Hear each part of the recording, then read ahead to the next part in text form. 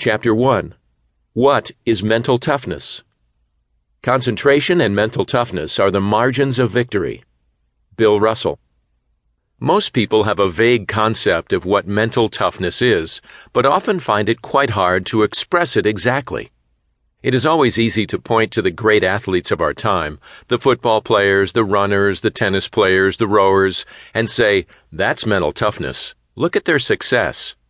And that is indeed part of it. However, there is normally far more to it than that. Looking at famous sportsmen and women and reducing mental toughness to that very narrow group of people is wholly counterproductive. It strengthens the feeling that mental toughness is unattainable, that only the tiniest percentage of human beings ever attain mental toughness, that you have to be able to run up and down Everest before you're classified as mentally tough. The next thought process from there is to think, I'm not a world-class athlete, therefore I can't ever have been or will ever be mentally tough. Nothing is further from the truth. The simple reality is that everyone can be mentally tough. If you're reading this, you're probably already further down the path than most. Never ever make the mistake of thinking that this is an unattainable goal, that only special people can do it, and for some reason you cannot. Being mentally tough is nothing more than training yourself repeatedly in the correct way, doing the right things at the right time, and believing in yourself. Let me give you one example, just from my own home life, where I've seen mental toughness at its absolute strongest. When I've done that, I would like you to think of just one example where you've seen the same thing or even done the same for yourself. For now, here is mine.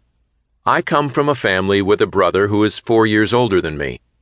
When my brother was 13, he desperately wanted a dog for a pet. He asked my father over and over.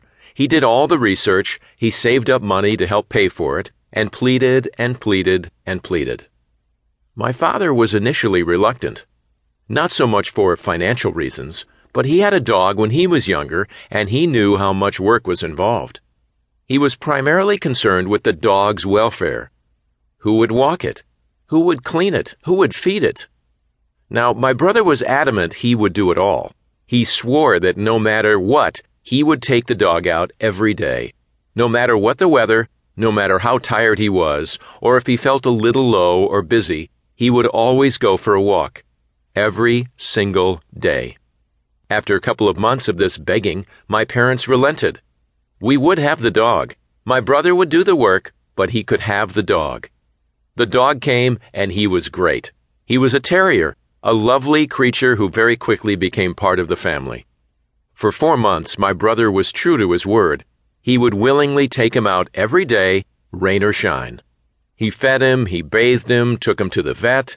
My father paid for everything, but he was delighted to see such commitment. After those initial 4 months, however, my brother had commitments piling up. Schoolwork, a part-time job.